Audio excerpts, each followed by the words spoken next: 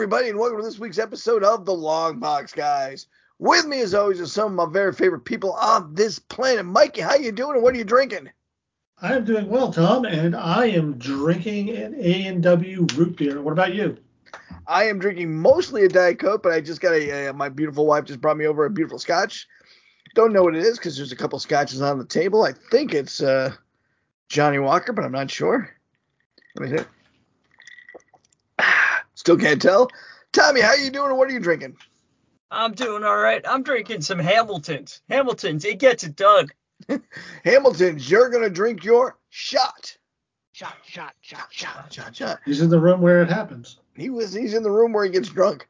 Josh, how you doing? What are you drinking? I'm doing pretty good, and I'm drinking a lovely oak condition alt beer from our friends at Treehouse called At Ease. At Ease, is it a big taste? Oh yeah, it's huge. It's a voluminous. Huge taste, a humongous taste. Would you say it's hulking? A hulking taste? Maybe. Does it smash? Would you hold a banner up for it? I definitely would hold a banner up for it. All right. It's a lovely label. Does it have hints of spruce? The banner? Yeah. A spruce banner, you're saying? If you haven't already guessed, we're going to be talking incredibly, we've never talked about the Incredible Hulk, which is blowing my mind right now. We've talked about a lot of Hulk villains. I know we've talked about a lot of things tangential to the Hulk and things that have happened around the Hulk and even huge arcs that the Hulk has been involved in, but never about the Hulk himself. And this is a big, big bite to take out of because there's a lot of lore and a lot of different versions of the Hulk that have been out there. Not just the colors, but red, green, gray Hulks, but also retelling and reimagining the story in like the Ultimate Universe and a few other things. Who would like to talk a little bit about the humble origins of the Hulk? Is it me? Am I the problem? I'm going to Taylor Swift and say Tales me. To astonish. No, go ahead. No, give us at least the facts. I'll go over the other stuff. Created, I'm not sure. I believe it was Stan Lee and Jack Kirby who created the Hulk. First appearing in Tales to Astonish. Don't remember which number. But basically, Bruce Banner is an expert in gamma radiation. They are going to be testing a gamma bomb. He sees a young Rick Jones off in the distance and runs out to save him. How he thinks he's going to do this, I don't know. But he tackles him and pushes him into a ditch. Come on, man. Yeah, brilliant scientist. He gets bombarded with gamma rays, but instead of killing him, he becomes the Incredible Hulk whenever he loses control of his temper.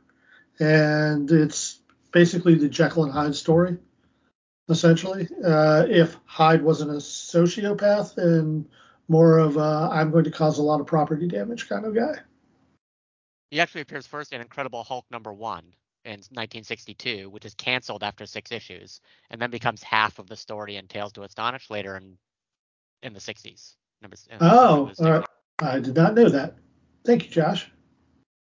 I think, so Marvel Comics could only publish so many comics because of the distribution rights. So they had to use DC's distribution path. So DC limited them to the number of comics. So they combined the Incredible Hulk and Tales to Astonish first with, I think, Submariner, then maybe Ant-Man or... Yeah, I can't remember who the other half of the comic was, honestly. Yeah. But, yeah, so Hulk eventually got his own comic book back when they did away with Tales to Astonish and then broke up the Hulk and whoever he was partnering with there. He's also one of the founding members of the Avengers.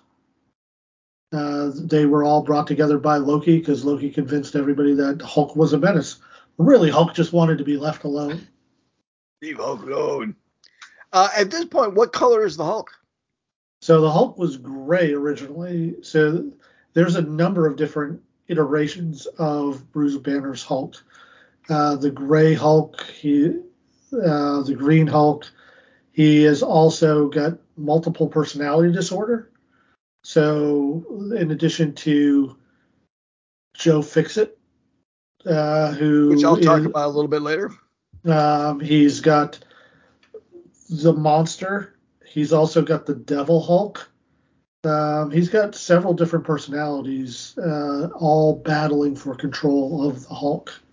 And just a little side note there, one of the more interesting little theories that have been going around in the Marvel Universe isn't that Bruce Banner is alive and what happened, the Hulk is here to, Bruce Banner isn't saving us from the Hulk. It's actually that the Hulk is saving us from Bruce Banner.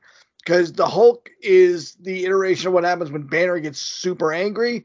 But when Banner gets angry as a scientist, he could be more dangerous. And he's a very dangerous scientist. This all stems from the fact that he was very, very abused as a child. He was never. Yeah. Go ahead, Tommy, if you want to. He had an abusive father. Right. So he definitely has the trauma that's known to cause multiple personality disorder. And also anger issues. I can tell you right now from a childhood that was had a couple fist fights in it. You don't get over that very easily or very quickly. And it does give you anger issues and a lot of self-esteem issues. And you can see this easily in the character of Bruce Banner. And even going back, I know they kind of shoehorn this in a little bit, but they show in the comics, especially even in that first Gamma Bomb experiment, that he was so in need of being told that he was good at what he did and so needed to be called good that he was willing to break some rules when it came to science. The Gamma Bomb was a very irresponsible bomb to let off, and he only did it to prove himself to General Thunderbolt Ross, whose daughter at the time he was trying to woo, but Thunderbolt Ross didn't think much of him. That's a little bit shoehorned over, but it makes perfect sense. And they also show other times in college where he got kicked out of college classes because he was too willing to make shortcuts to prove that he was right and that he was good. And speaking of college, his college roommate was Walt Langowski, a.k.a. Sasquatch, the star football player who was also a decent scientist. He's not on the level of Banner, but still considered brilliant among his peers. We could do a whole episode on Sasquatch, so I'll just stop talking about that. But in the comics, when they show flashbacks to college, Banner's a real dick to everybody. Arrogant, full of himself, always trying to prove himself. Yes. He doesn't come off as a likable guy. Though, as you were talking about the theories of protecting Banner from other people, there's also a theory that Banner protects people from the Hulk, in that when he does go on his rampages, very, very few times is anybody killed in his rampages. That the Hulk kind of systematically makes sure he doesn't kill anybody. However, that goes out the window depending on which comic series you're reading, because sometimes Hulk can be very vengeful. To people who deserve to be hurt, he will break every bone in their body. And sometimes to people who have just slighted him very insignificantly, he will break every bone in their body. Yep. And I think it's in the Ultimate Hulk verse where Bruce Banner is actually in control of what he calls Starship Hulk. And he's just like a little guy, an image living in his brain, in total control of this beast. And that's when things go really rough, because Banner is, once again, not the nicest of guys, especially in the Ultimate Universe. Oh my God, the Ultimate Universe has one of the most memorable scenes with the Hulk climbing up for Betty Ross. Tower. Go ahead. Oh, Betty, Hulk horny. Like, he is just planning on raping her. It is horrific. It couldn't last that long. That's all I'm saying. You're not getting raped by the Hulk for a half hour. So yeah, he's got the laundry list of personalities. So we've got Banner, the Hulk, sometimes referred to as the Savage Hulk. Professor Hulk. The merged Hulk office, and the Professor Hulk. Doc Green. You mentioned the Devil or Immortal Hulk. Gravage. Dark Hulk. Guilt Hulk. Green Scar. Clue, which I think is the most hilarious, is just Hulk backwards. And Titan. The Maestro. What's that? The Maestro is future imperfect Hulk. Future imperfect. I don't. Yeah, I think it counts. Didn't get it on my list. No, I'm sure it does. I didn't. It does. That one's really list, terrifying. That's what I got. Let me talk a little bit. Everyone probably has their favorite iteration. I like Joe Fixit. So to go just a little bit into Joe Fixit, it's a personality that came out where the Hulk is much more in charge of himself. He dresses in suits. He's basically a mob enforcer. And his power level is diminished, but not that much. He's still pretty much totally invulnerable. He is as strong as he needs to be because he's not getting that angry because he's more of a street level monster at this point. So nothing's really hurting him enough to make him mad. He goes toe to toe with the Kingpin, and the Kingpin does not do well against the Hulk, as you might be able to guess. The Hulk is not trying to rise in rank, which I thought it was interesting until I saw why. He didn't want to rise in rank. I don't want to be a boss. Bosses have to do stuff all day. I want the boss to call me. I'll go fix it, and then I got the rest of the day to do whatever I want. Right? It seems very, very cut and dry to me. I don't know why more supervillains don't do this route. Christ, you are Joe Fixit, Tom. That's why you like this character.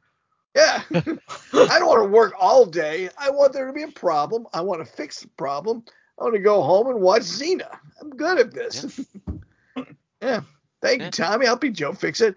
Let's have another Hulk. Who's got another fave? So I don't really have a favorite, but so I never really read a lot of Hulk. I've read a lot of things that the Hulk is in, like at the Avengers and other things. So in preparing for this, I decided to read some Hulk, and I was like, oh, Peter David's a good writer. I'll read some of the Peter David Hulk. And so I read Hulk Visionaries, and I was kind of struck because I've always seen the Hulk as someone that, Bruce Banner has always worked towards ridding himself of the Hulk. Like most of the storylines, the Hulk has been Bruce Banner's curse that he's tried to get rid of. And in Peter David's run, it starts out with Bruce Banner has been cured of the Hulk. They're two separate entities at that point. And almost immediately, Rick Jones has also been transformed into a Hulk. And Bruce Banner creates machinery to make himself the Hulk again to save Rick Jones. And I just thought it was very interesting that, he's willing to do that, to go and become the Hulk again, to save Rick Jones, even though for years and years, that is what he's tried to do, is get rid of the Hulk. It also plays to his arrogance that he believes that he is better able to control the Hulk than Rick Jones. Yeah. Yeah, the Peter David run was good. I really enjoyed. There was a run in the early 2000s, right before it became the Incredible Hulk turned into the Incredible Hercules, and the writers during that period did Horror Hulk, where all of the stories had a horror bent to them, which I thought was really good. And then preparing for this podcast, I read the first two graphic novels of the Immortal Hulk. And I got to tell you, Al Ewing knocked it out of the park. This is easily the best Hulk stories. And if you're trying to get an idea of Hulk's story past, because we go back into the 60s, so we're looking at 60 years of storytelling about this character. He kind of sums it up in those first two graphic novels by having flashbacks and telling you the Hulk story from different people's points of view at the same time. But it is definitely a horror comic. And the idea behind that is that the gamma bomb did not just release radiation. it opened a door into hell, and Bruce Banner is dead. When he transforms into the Hulk, he gets transported to hell, and the Hulk takes his place. And that is what's been going on. But Banner has been forgetting it every time. So it just always starts new, going back into hell when the Hulk takes over. It's a very gruesome series, but so well written. I was loving it. It's easily my favorite Hulk story. And I also read World War Hulk. Again, pales in comparison to the horror Hulk that is the Immortal Hulk. I've never heard that one before. That sounds really good. I might try that one. Josh, I think I might have a guess, but from your background, what your favorite Hulk story might be. Oh, God, I wish I owned that fucking comic. God damn it, I do own Josh. this comic, Hulk 340. How much is that comic worth, Josh? I don't know, honestly. It's not as much as you'd think, honestly. It's maybe a couple $100. Mike, we can make this miracle happen for you then. I mean, it's a beautiful cover. Don't get me wrong. It's one of my favorite covers of all time. This is during the Mr. Fix-It era. So Hulk is gray and intelligent in the personality of Joe Fix-It, but not Bruce Banner. And Wolverine and him just have one of the most brutal fights you'll ever find in a comic book. And it's just a like side of the road random encounter. There's no rhyme nor reason. It's just a one-off story in the middle of nowhere, and just the battles between him and Hulk on a few occasions have been brilliant. I mean, Wolverine's first appearance is literally in him and Wendigo. And the Hulk. So but the Hulk himself, I've always liked him as a force rather than a character. Like, I never read long stretches of the Hulk, but he's basically in everything in Marvel at some point. And I'm never sad when he is, like he's just one of those, he is the force of nature for me for Marvel. So even though you have other characters, maybe like Juggernaut and yada yada yada, all the other sort of big heavyweight bruisers, for me the Hulk transcends those characters in a lot of ways, in his longevity and the amount of storytelling they've done around him, and just as both the hero and the adversary when they need him, and all the personalities that he has and probably will have, go a long way to add a lot to Marvel storytelling through the years. And I think probably everybody's first experience with the Hulk was the TV show, right?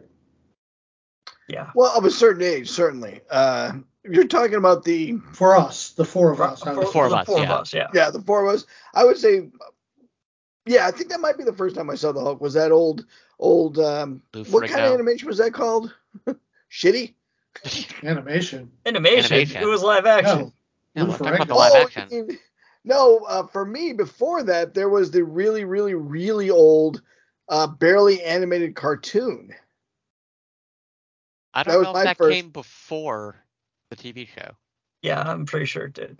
Well, you know what? We all have a supercomputer. You guys talk about the TV show because it is interesting, and I'll look that up. Yeah, there's not much to sell. Bill Bixby is David Banner rather than Bruce Banner. Anybody know why? Yeah, they didn't like the alliteration because of Batman, right? I believe they thought Bruce was too gay. I don't think that was a 1970s thing. I don't know. They definitely didn't like Bruce. I thought they shied away because of Batman, because it was Bruce Wayne. Yeah. That first cartoon, by the way, was 1966.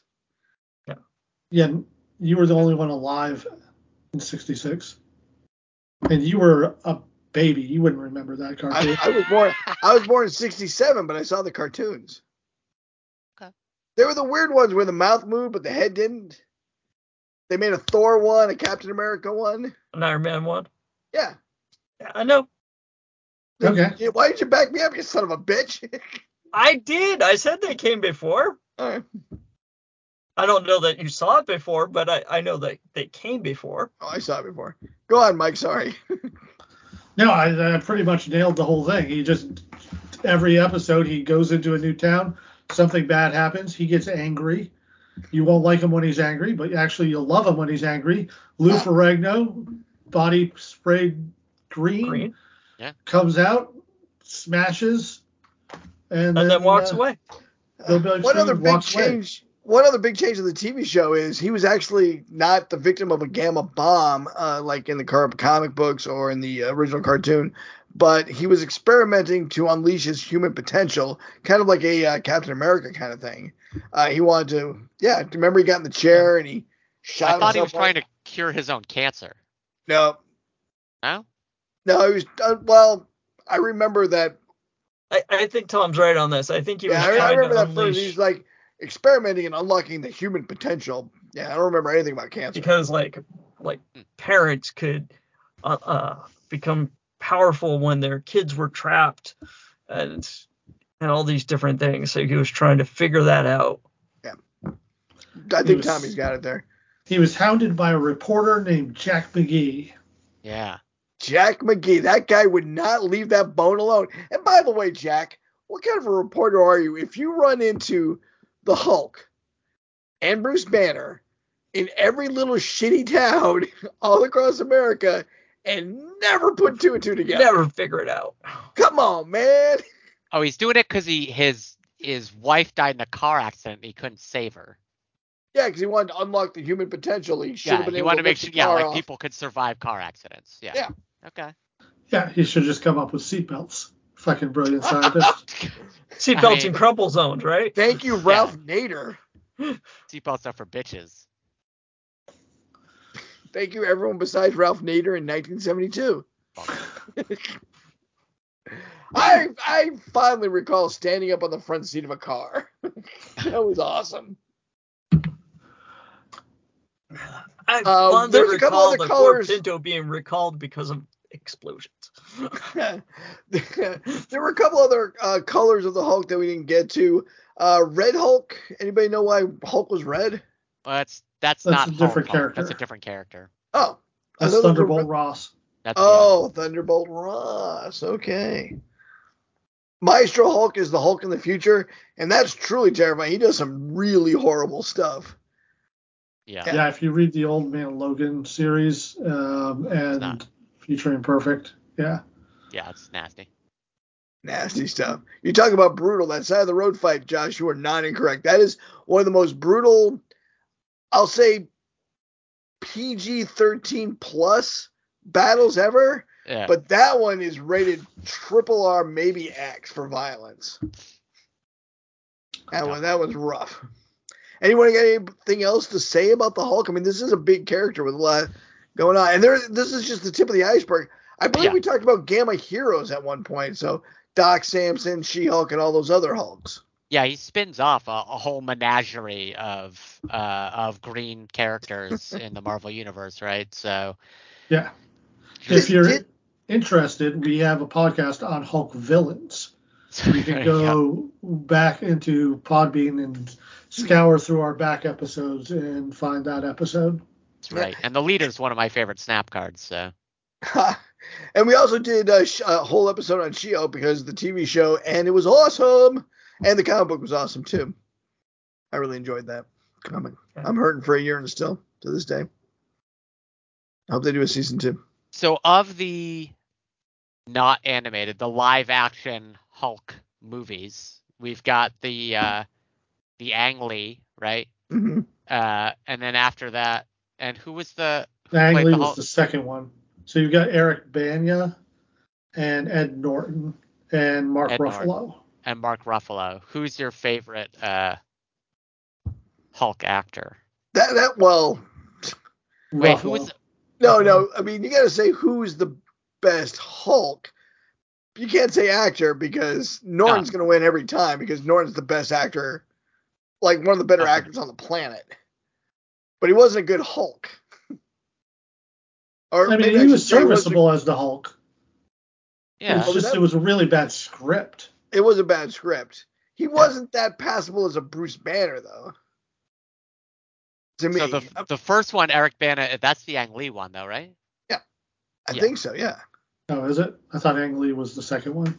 Now, Ang Lee's the first one. Is that with the dogs? Yes.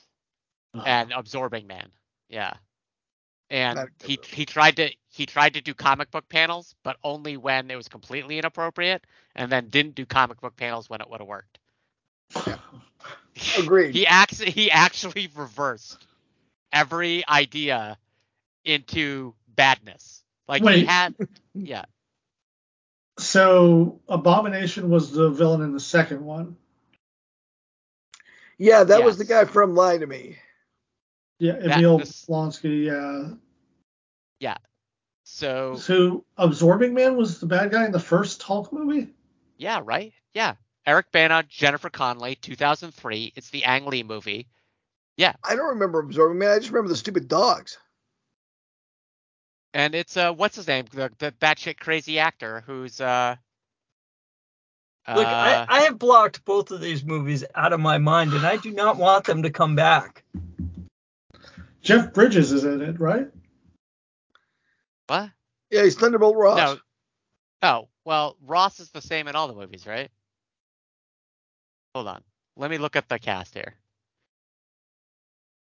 So in the Ang Lee one, we got... I only remember the dogs. Eric Bana. Sam Elliott plays Ross in the first one. Oh, that was good. He was Jennifer Connelly is Betty Ross, right? Here's the full all cast and crew. And I think the thing on that one that really pissed me off the most was when he grabbed a tank by the turret and swung it around as if that's how physics works. Like, I know Josh was losing his mind at that one. And then, okay, and the second one is... That's Abomination. Is it Abomination, or is that the third one? There's no third one. What?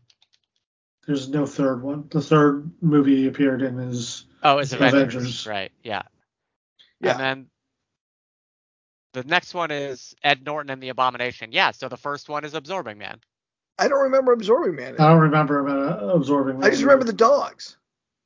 Yeah, at the end, it's the guy who has the dogs, and he's Absorbing Man. Yeah. What does he absorb? He absorbs something right at the end of the movie. He becomes Absorbing Man the last 3 minutes of the movie. And it's, what's his name? The crazy guy. Nick Nolte. It's Nick Nolte. Nick Nolte is... how did I bloot this from my mind? I love Nick Nolte. Yeah. Now I gotta go watch this movie. Yeah. And at the end, he does something. How I blooted it from my mind. He becomes half electricity and half metal, and you realize he's been Absorbing Man the whole time. Did we realize that? It sounds like you're the only one who realized that. I'm telling you. What's his name? You might be the only guy that made it to the end of the movie. Who made it to the end of this thing? In IMDb, hold on, I'm at the end of IMDb. At the very end, it said, who made it all the way through the movie, and it's Josh Hopper in the credits. Josh, congratulations, you made IMDb. You're the one. You're the one. I am the one. Man. That's a gorgeous joke. Yeah, good one, Tom. Thanks. Moving on. Any last words about the Incredible Hulk? All right. Yeah. I mean, Mike, I think you've convinced me to go pick those up. Did you actually pick those up in graphic format and physical media? I'll read those. I have them on Comixology because I'm old. Fair. And I need assistance. Don't have any more shelf space like the rest of us. Essentially, yeah. No new comics are coming in. So I just thought it was funny that I went into this thinking the Hulk mythos is that Bruce Banner has always been trying to get rid of the Hulk. And I read two things for this, and that was the Hulk Visionaries, Volume Number 1, written by Peter David, where the Hulk Bruce Banner immediately tried to become the Hulk again. And then I also read Hulk 131 because Iron Man was in it, and I was like, oh, I like old Iron Man stories.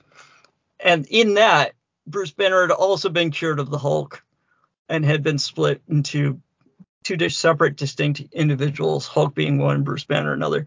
And in that, he also, once again, opted to be reintegrated with the Hulk in order to save humanity, basically, from the Hulk. because he thought, at least then he could partially control him. So Bruce I Banner. just want to say, Wikipedia backs me up here. Bruce Banner, very bad at Nick clearing Nolte himself is up. David Banner, Bruce's mentally unstable biological father, who, also a genetics research scientist, spent several years locked away for causing a gamma reactor explosion and accidentally killing his wife, Edith. David eventually gains absorbing powers, reminiscent of the character Absorbing Man, which first appeared in the film's early scripts. At one time, he also becomes a towering creature composed of electricity, one of the Hulk's enemies in the comic series. Nolte agreed to participate in the film when Lee described the project as a Greek tragedy, horribly lying to Nick Nolte. I added that last bit, but it's not untrue. It's not I'm not wrong. Well, he was right about the tragedy part. It was definitely It's a very tragic film. Agreed to participate in the film when Lee described how he tried to use thought bubbles and comic book frames as horribly tragic, possibly Grecian, with its formula. Hey guys, a character who appeared in Animal House was the voice of the Hulk in the old cartoon. Anybody got a guess? The guy who played Ogre. Who played who? Ogre. The guy who played No, Ogre. Ogre was not an Animal House. That's Revenge of the right. Nerds. That was Revenge of the Nerds. No, that can't be Blutowski. Yeah, the other one. D-Day. The Dean, you got it. Dean Werner, whose name is John Werner, by the way. Wow. Coincidence? Yeah, probably. He was the voice of the Hulk. I'll get you, Animal House. Huh. Nice. All right. Mikey. Sweet Mikey. You got anything at the front of the long box? I do. But instead of a comic book, we're going to play a game. We're going to talk about banned books. This is all information I gathered from the American Library Association. Wait. Mike, in that case, let me talk about the back of the long box in case this book is banned. Okay. So this week I've got I Am Not Okay With This by Chuck Forsman, released in December of 2017, later made into a Netflix series. It is a great slice of life / person coming to terms with the fact that they have superpowers and experiencing puberty all at the same time book. It's a really great book. It's about a teenager who's 15, trying to figure her way out in the world, coming to terms with her sexuality, coming to terms with the fact that she's just lost her father. Her father was a war vet who was having a hard time dealing with everything that happened. And she's just having a hard time in the world. And it's all about that experience. And on top of that, she kind of has telekinetic powers and is not really sure how to deal with all of that. And it's a great read. It's short, it's 160 pages, but a fantastic little book. Well, it sounds like a great book. Was it one of the ones? Was it one of the ones that was banned, Mike? I don't recognize it as a banned book, but I'm not saying it's not a banned book. It's been in my Netflix queue for a while. I should get to that. Mikey, what do you got as that game you mentioned? Okay. So for the game we're going to play is, again, information from the American Library Association on banned books. I'm going to give you a decade, and you are going to tell me if any and maybe which comics made the list of the top 100 banned books. So for the 1990s, just FYI, the number one, this is from 1990 to 1999, the number one banned book was Scary Stories by Alvin Schwartz. Were there any comics? And if so, what comic books made the list? Mouse. Mouse did not make the list. Watchmen. Watchmen did not make the list. In fact, 90s. There are no comic books on that list. The closest one is a picture book for children called Daddy's Roommate. which was number 2 out of the top 100. Did we look at that one? Does that deserve some banning? What are we talking here? We look at Daddy's Roommate? What was Daddy's Roommate? I've seen Daddy's Roommate, and it's actually very nice telling of just a young boy explaining that his father has a roommate. Yeah. You mean that his father's gay, or that he has a roommate? His father's gay, and it's his roommate. Okay. We don't need to use euphemism to describe it. I read the book a long time ago. I'm not sure if it really says much about gay at all. It just talks about Daddy no longer lives with Mommy, and now he has a roommate. And they're very nice, and it's kind of told more from the side of the kid than anything else. Is that right, Mike? Did you read it? You are correct, Tom. Yeah. So it's told from a child's point of view. So there's very little sex or anything. There's very little to be mad about in that picture book. Sorry, Mike, go on. Now we're moving on to the 2000s. 2000 to 2009, the number 1 banned book was the Harry Potter series. And by banned, I mean challenged, I should say. Yeah, not necessarily banned.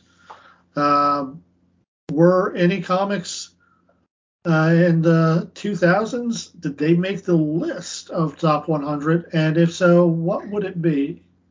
I'm going to go with Persephone. Persepolis? Persepolis, thank you. Am I too early? You are too early.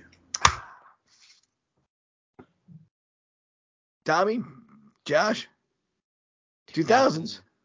Up to 2009. Wow, we don't start banning stuff until way later. Okay.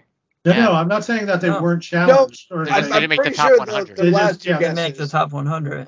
I'm pretty sure both Josh and Tommy's last 2 guesses are on this one. Yeah. Mouse definitely was being challenged then, and so was Persepolis, and so was Watchmen. Yeah. I just thought we were just early on those 2. LT, you got a guess?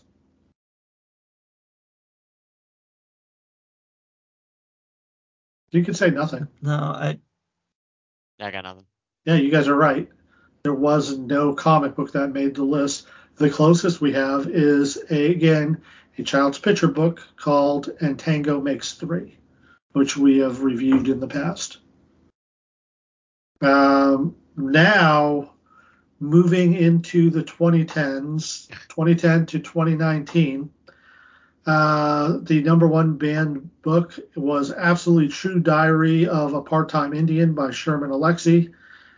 I will tell you this. Now, graphic novels are making the list of most challenged books. There are 5 on the list, and you already got one of them, Persepolis. Did Young Protectors make the list? No.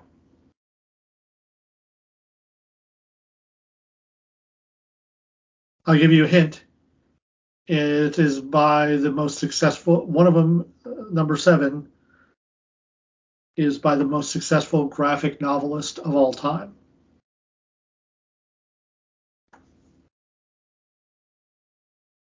Raina Telemacher.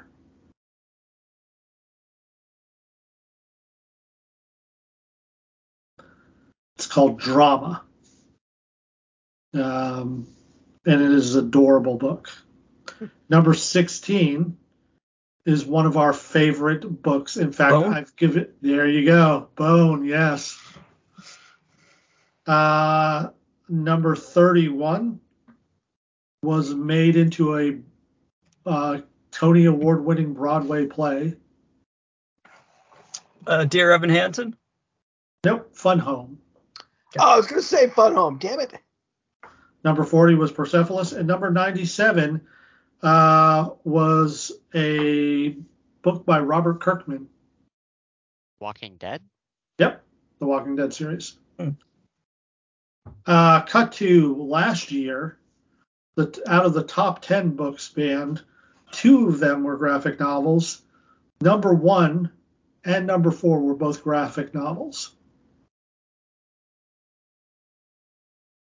Yeah, we keep talking about number one is shit. Wasn't Flamer. Flamer is number 4. That is the second most graphic novel. And number 1 is Genderqueer. Genderqueer, yeah. Genderqueer, that's a good one. Yep. Go ahead, Tom. I was going to ask, was Gender Outlaw on the list? That came out last year.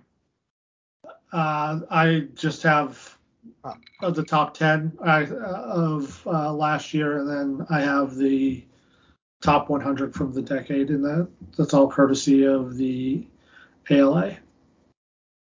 Gotcha. Great list, great game, and something we should always be mindful of. Remember, banned book lists are great reading lists. What don't they want you reading? Sorry, that was a bit of... What? Yeah. I'm sorry, that was a bit tangential of me, and tangents are Josh's purview. Josh, you got a tangent for us?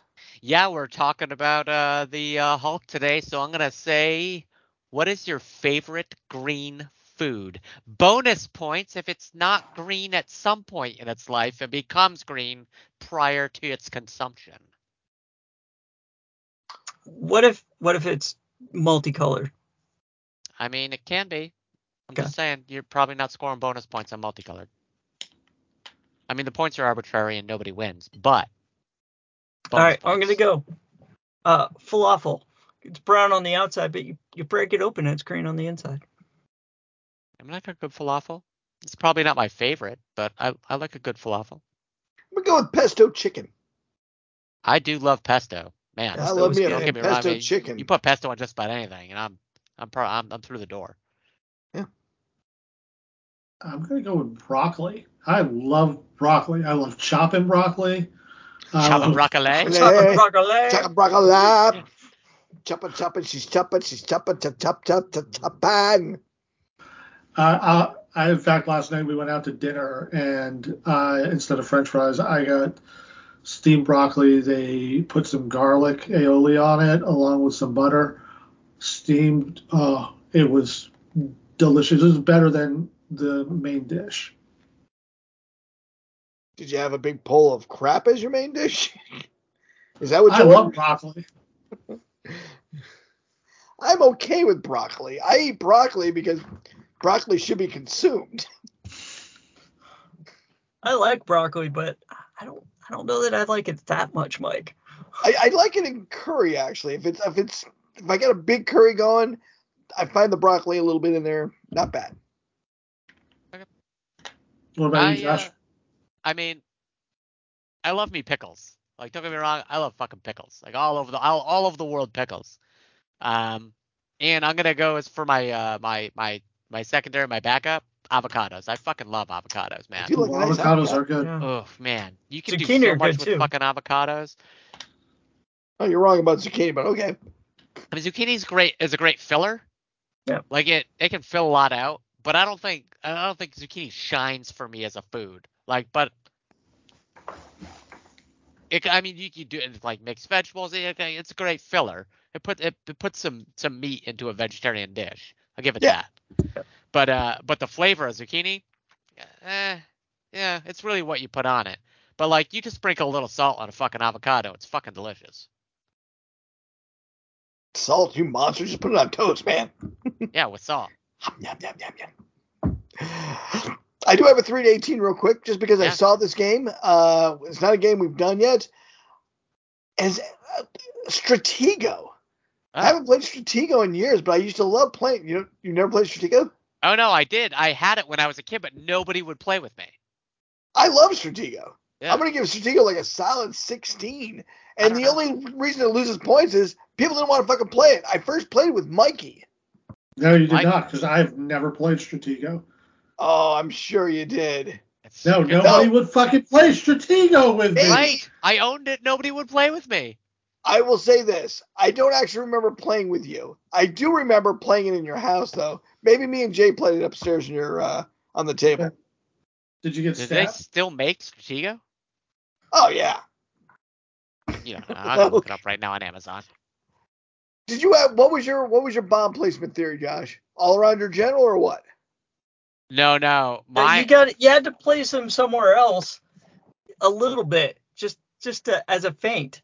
Front left for me always, because right-handed Front people have a left. tendency to move their right-hand pieces first. Yeah.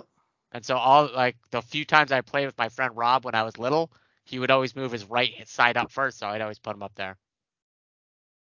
I would surround the general, but I have him a little bit back. Yeah, but you always had to put a couple somewhere else as a feint.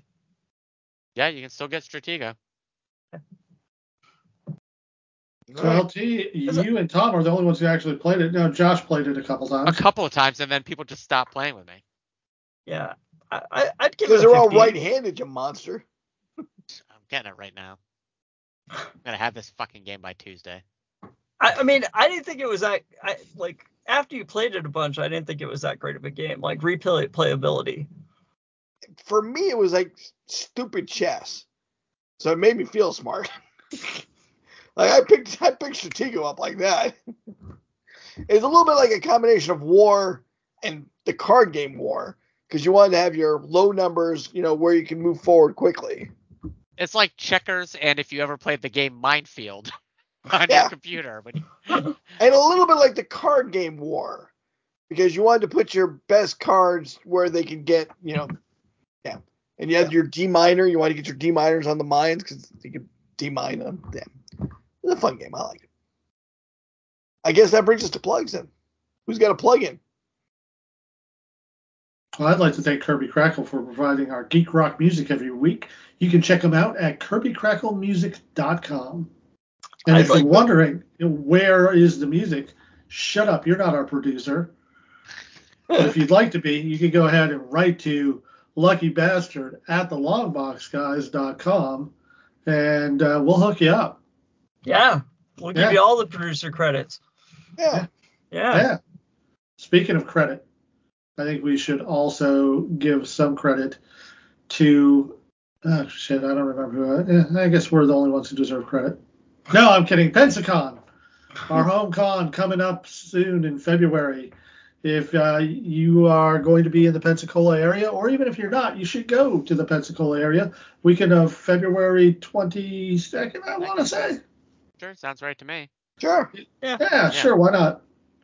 Going to have a whole bunch of incredible guests. We are going to be doing multiple panels and other things, hopefully. Yeah. Scheduled to be announced soon. We did have to reapply, which gave us a chance to relook and reorganize some of our stuff and make sure everyone got a badge this year. Always a plus. Always look forward to it, though. We have a few new people in charge. Hopefully the few problems we had last year, which were minor, but we're still kind of a pain in the butt, are smoothed out. Nothing that the new guys couldn't manage. Getting the doors open on time, that's kind of a big one for us, and they were a little late last time, and that was Pensacon, February 23rd to 25th. Yep. Unfortunately, the original Flash guy had to get to what's his name? John Wesley Shipp, no? John Wesley Shipp. Yeah, he had to cancel yesterday. Sad to hear that because I really wanted to. I loved him in Ted. He was really funny in Ted. God, was he funny in Ted? And he's been funny in a lot of other stuff too. Wish we could see him, but he's not going to be there. But James Marsters is going to Marsters. Marsters. He's going to be there, and I like him a lot. So looking forward to seeing him. He does all the audiobooks for the Dresden Files, and I can't imagine anybody else doing Dresden's voice now. Okay. I certainly can't imagine the actor who played it doing it because he was terrible. He was awful. It wasn't good. Terrible. I enjoyed the series, but it wasn't the Dresden Files. I'm kind of with Tommy on this. I tried to pretend it was somebody else. Okay. I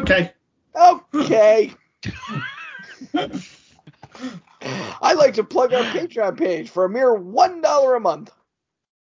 Wait, same cost as downtown? Same cost as downtown.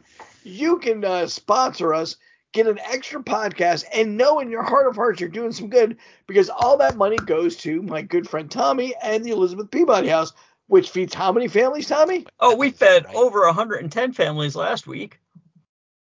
I'm sorry, Josh, did you want to pull back on that?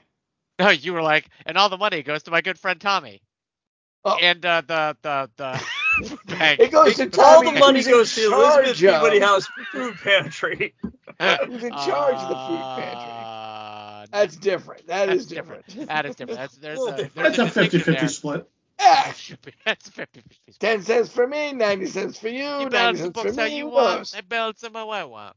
Yeah, everyone's happy. I'm happy. Hungry people are happy. They get a sandwich or something nice. Who knows? I'm gonna go on another quick tangent. Oh. I know. I just love this story today. It's the first time I saw it, and it was Dave Grohl doing an impersonation of Christopher Walken, because Christopher Walken introduced him on Saturday Night Live once, Mhm. and Walken went up to Dave Grohl. Dave Grohl's the lead singer of Foo Fighters, in case anybody doesn't know. And I thought it was Christopher the drummer Walken, for Nirvana. same thing. And he went up and I he thought asked, it was the guy that was in Studio 666. also the same thing. And Walken walked up and asked Dave Grohl where the emphasis was, and he was like, "Where's the emphasis? Is it on the Foo or the Fighters?" And Dave Grohl's like, he's like, "I know what I should have said, but I really wanted to hear him to say it this way, so I told him it's on Fighters." And so Walken went out and went, ladies and gentlemen, our musical guests, Foo Fighters. and every time Dave Grohl tells the story, he's in fucking stitches over it. And it just makes me laugh that Dave Grohl finds it so funny that he is the Foo Fighters. Foo Fighters. We're the Foo Fighters over here. Yeah. Oh, there's a Foo. The Foo Fighters. Foo Fighters. It's great. You got diabetes. I'd like to plug geekorthodox.com. GeekOrthodox.com. GeekOrthodox.com. Hi, Tammy. GeekOrthodox.com, purveyor of fine stained glass prints, Johnny Skywalker rocks glasses, sake sets, you name it, they've got it over at GeekOrthodox.com. For all your apparel needs, you need to go to IanLino.com because they've got so much stuff. They can't contain it all on one website. That's how much stuff they've got. And they will be staying with us when we go to Pentagon coming up, right? Yeah. They will. And they will have a booth selling their wares at Pensacon. Are they going to be in the booth? I think they're going to be at the booth. You know how hard it is to find that CD, by the way? Adam Sandler has done so much to bury his original CDs that Toll Booth Willie is almost a legend at this point. I'm coming out of the booth. It's a different time. Yeah. And that'll do it for us this week on the Longbox Guys. Josh, Pentagon, your sector? It's totally my sector. We still got to get that t-shirt made. LT, sweet LT, any words of wisdom for us? Yeah, man, just go do some good in the world. Do a little good. You know what? You'll feel better. And that's the truth. Yeah. Mikey, what's this podcast like to you? It's like Hulk Smash. Hulk smash. And don't forget what I always say. Don't diss what you hate. Just try and promote what you're going to love. You'll live longer, I promise you. Good night from the Longbox Guys. Goodbye. Love you. Bye-bye. Goodbye. There you go.